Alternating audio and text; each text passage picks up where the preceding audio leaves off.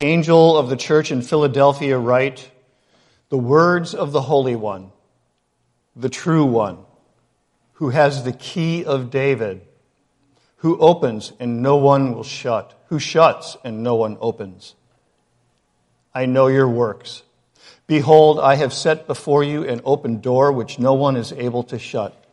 I know that you have but little power, and yet you have kept my word and have not denied my name. Behold, I will make those of the synagogue of Satan who say that they are Jews and are not, but lie. Behold, I will make them come and bow down before your feet, and they will learn that I have loved you. Because you have kept my word about patient endurance, I will keep you from the hour of trial that is coming on the whole world to try those who dwell on the earth. I am coming soon. Hold fast what you have, so that no one may seize your crown. The one who conquers, I will make him a pillar in the temple of my God. Never shall he go out of it, and I will write on him the name of my God and the name of the city of my God, the New Jerusalem, which comes down from my God out of heaven, and my own new name. He who has an ear, let him hear what the Spirit says to the churches." This is God's word. Let's pray together, shall we?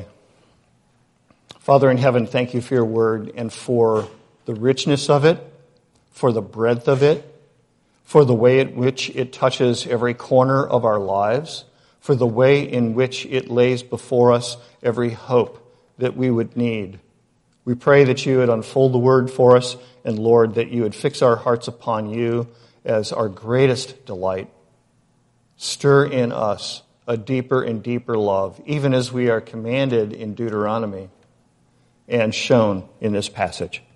In Christ's name we pray. Amen.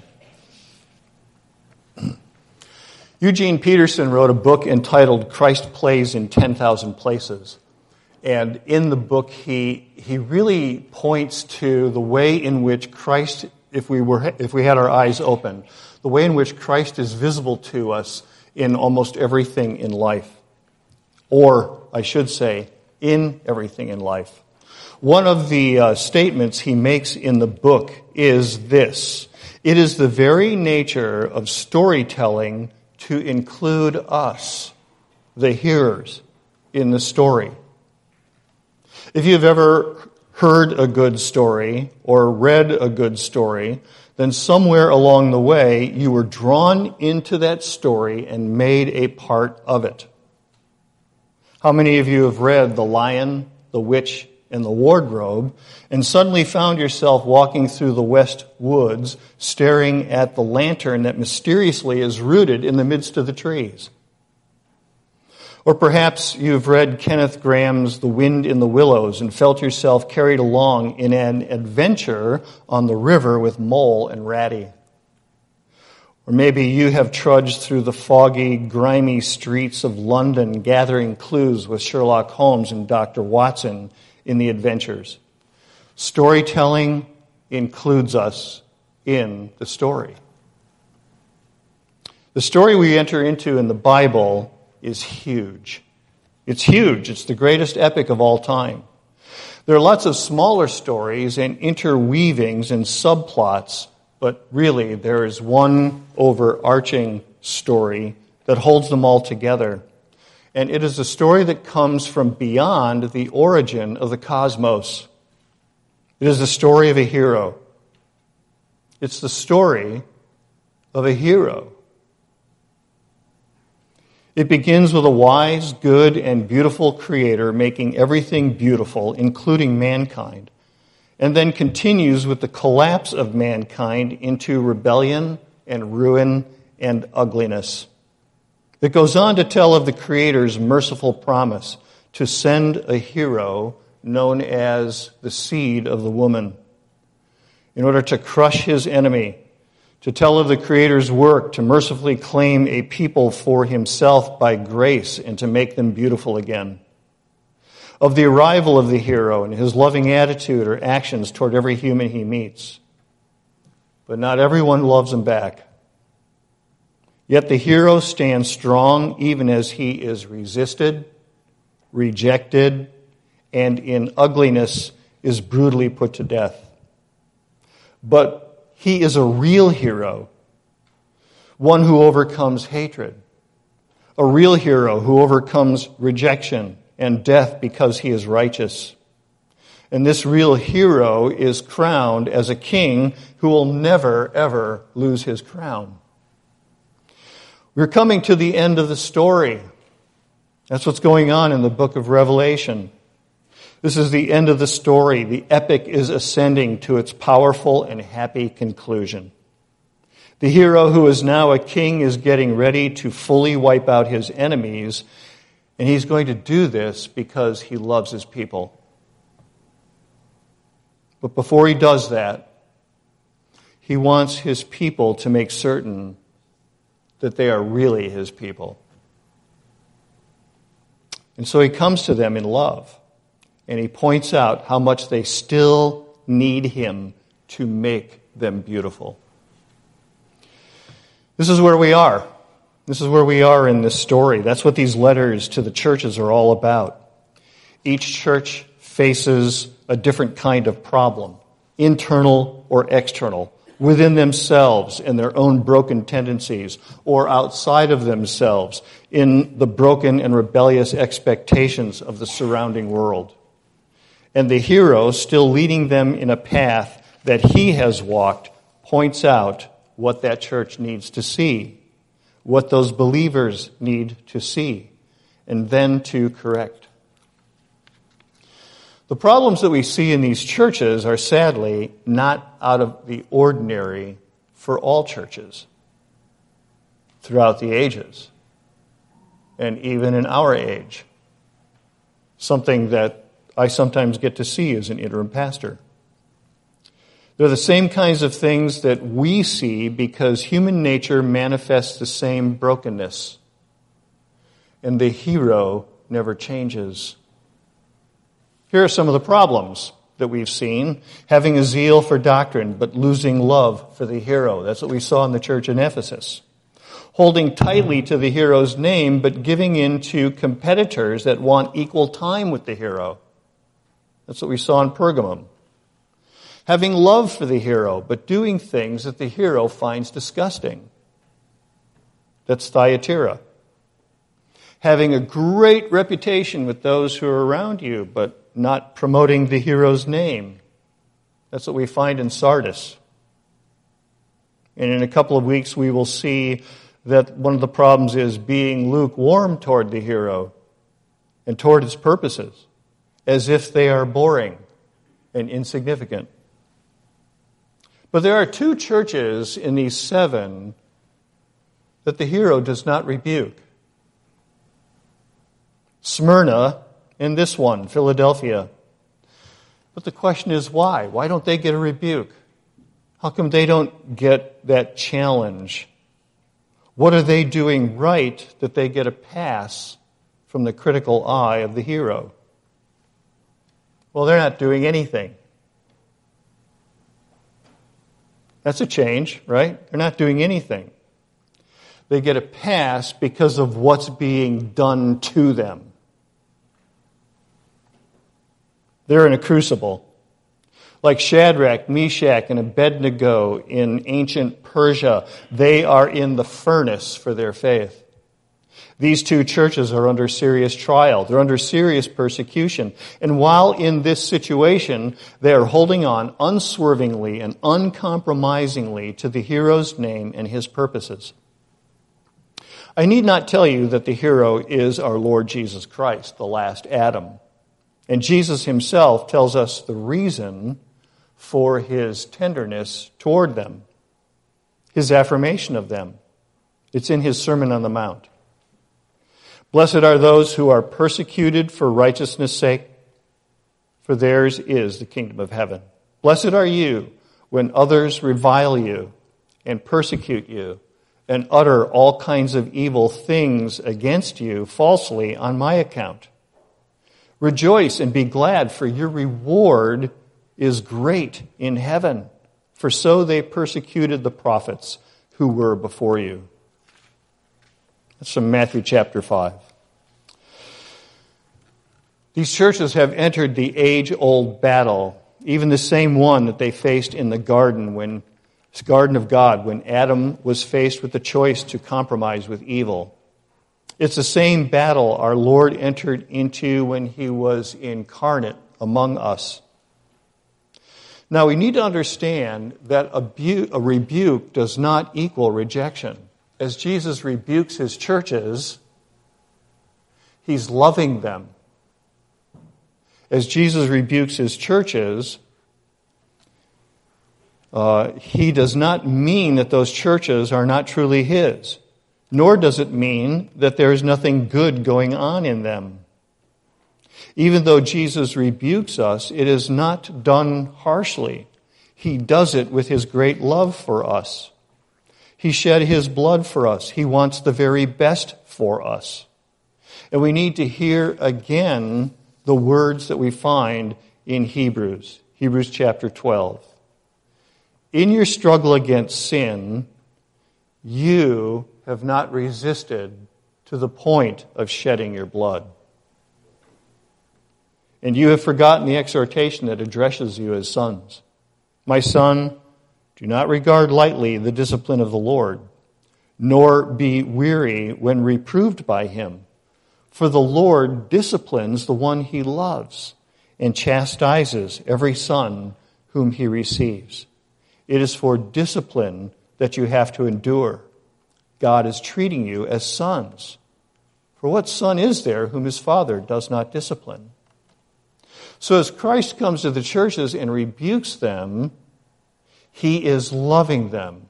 He's loving them with a careful care for their souls, their holiness, their well-being. Proverbs 27:6 says to us, faithful are the wounds of a friend. Profuse are the kisses of an enemy. And Romans reminds us, do you presume on the riches of God's kindness and forbearance and patience, forgetting that God's kindness is meant to lead you to repentance? So the Lord Jesus does this with each and every one of his churches. And yet, as we see with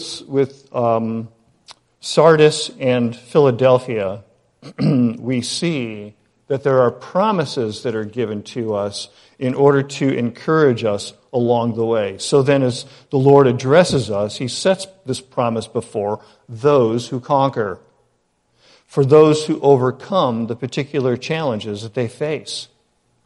It's these promises that I want to concentrate on this morning, not just here in the church to Philadelphia, but the promises collected from all of these churches, for we too need these promises and need to be reminded of them.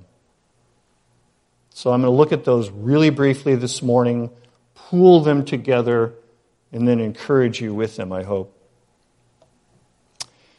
So the first promise is this: as you return to your first love for Christ, he will give you to eat of the tree of life in the paradise of God. Our taste buds have been ruined, by the way. We can only possibly imagine what the tree of life tasted like.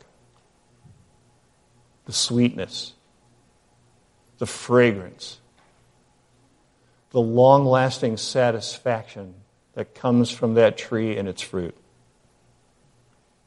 So the first promise is, as you return to your first love for Christ, he will give you to eat of the tree of life. The second promise is, as you endure persecution by being faithful unto death, Christ will give you the crown of life and will not let you be hurt by the second death. There is a second death.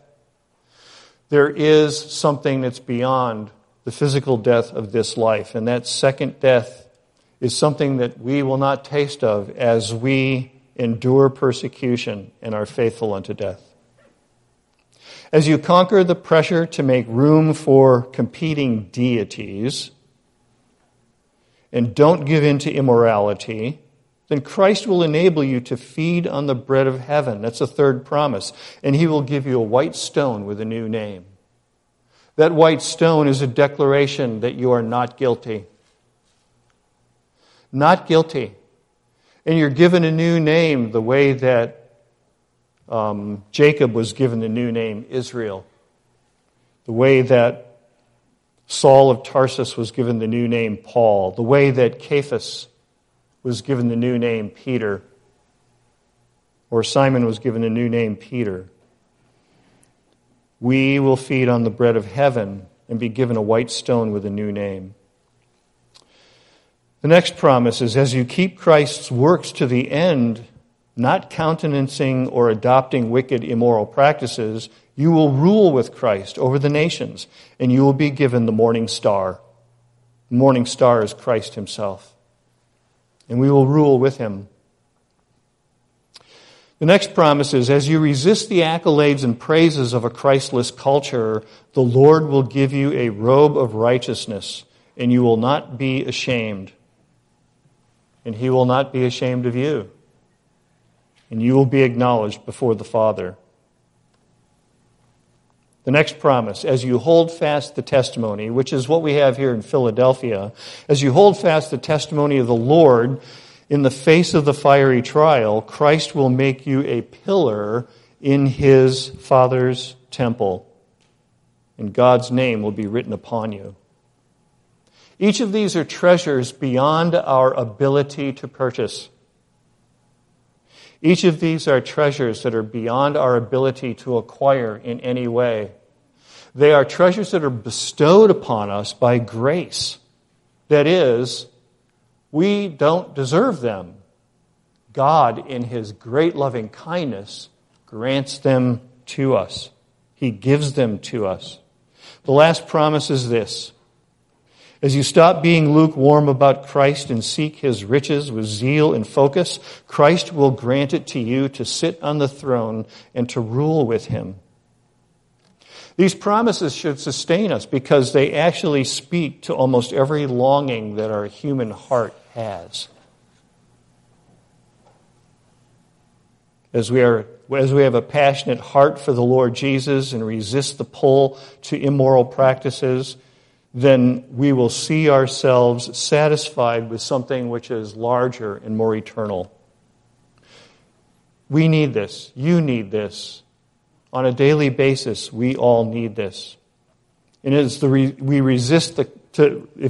resist compromising with the world and we endure antagonism of the world, we are granted that assurance and that satisfaction and the testimony that we are truly sons and daughters in our Father's kingdom. To eat of the tree of life in the paradise of God is to have the very paradise that we long for restored. Why do we move from one section of the country to the coast, and from the coast to the mountains, and from the mountains to the places of luxury? It's because we are looking for and longing for paradise. And God says, I have that for you. To enable us to feed on the bread of heaven and being given a white stone is to have our spiritual sustenance restored, innocence restored, in the marriage feast. We pile our tables high with food and all kinds of different sorts of food and drink, knowing that those things won't satisfy, they'll only last a little while. And what we really want is to feed on the bread of heaven which satisfies us forever. To have our innocence restored so that we may stand before God naked and unashamed, but rather even better, clothed in the righteousness of Christ and unashamed. God promises to give us the robe of righteousness. And what that means is that we'll have our righteousness restored and our standing as beloved children restored. No longer orphans, having God's speaking to us and saying, my son, my daughter, you're mine, and I'm never going to let you go. To be made in the pillar in the temple is to have our faithful priesthood restored. To have the crown of life given to us is to have life restored and be able to reign and rule with Christ. And finally, to have that actual sense of dominion restored to us in the proper way. All these things were stripped from us. And even in this life, as we attempt to achieve them, we find them just beyond our grasp. because they are not grasped by anything that we can do. They are received by an open hand, humbly before the Lord, because He gives them by grace in our Lord Jesus Christ. That's why Christ continually says to the church, stop doing the things that cannot satisfy you. Stop doing the things that will only leave you still hungry, still thirsty, still longing for dominion, still craving righteousness, still looking for standing, when in fact all of those things are found in the Lord Jesus Christ. And even as the poet Francis Thompson has said in The Hound of Heaven, God speaking, all which I took from thee I did but take, not for thy harms, but just that thou mightest seek it in my arms. All which your child's mistake fancies it lost, I have stored for thee at home. Rise, clasp my hand, and come. What then shall it be for us? Will it be the baubles of the world or the promises of God? Shall it be the fullness of life that this temporal and passing world offers, which dissolves and disappears ever so quickly, or the tree of life and the crown of life eternal in paradise? Shall it be the fading pleasures of the flesh here, or the bread of heaven and the marriage feast with the Lamb? Shall it be the approval and accolades of a world in rebellion, or will it be the approval of the Eternal One who will acknowledge you as your Father and you as His son or daughter? And so the exhortation time and time and time again in these letters comes through. Conquer. Conquer in Christ. Conquer in Christ and enter into the eternal promises that will satisfy your soul forever. Conquer by the grace that is given to you through the cross of the Lord who laid His life down for you. He's your hero. You're not your hero. He is your hero. Don't turn aside. Conquer. Conquer in Christ. Let's pray together.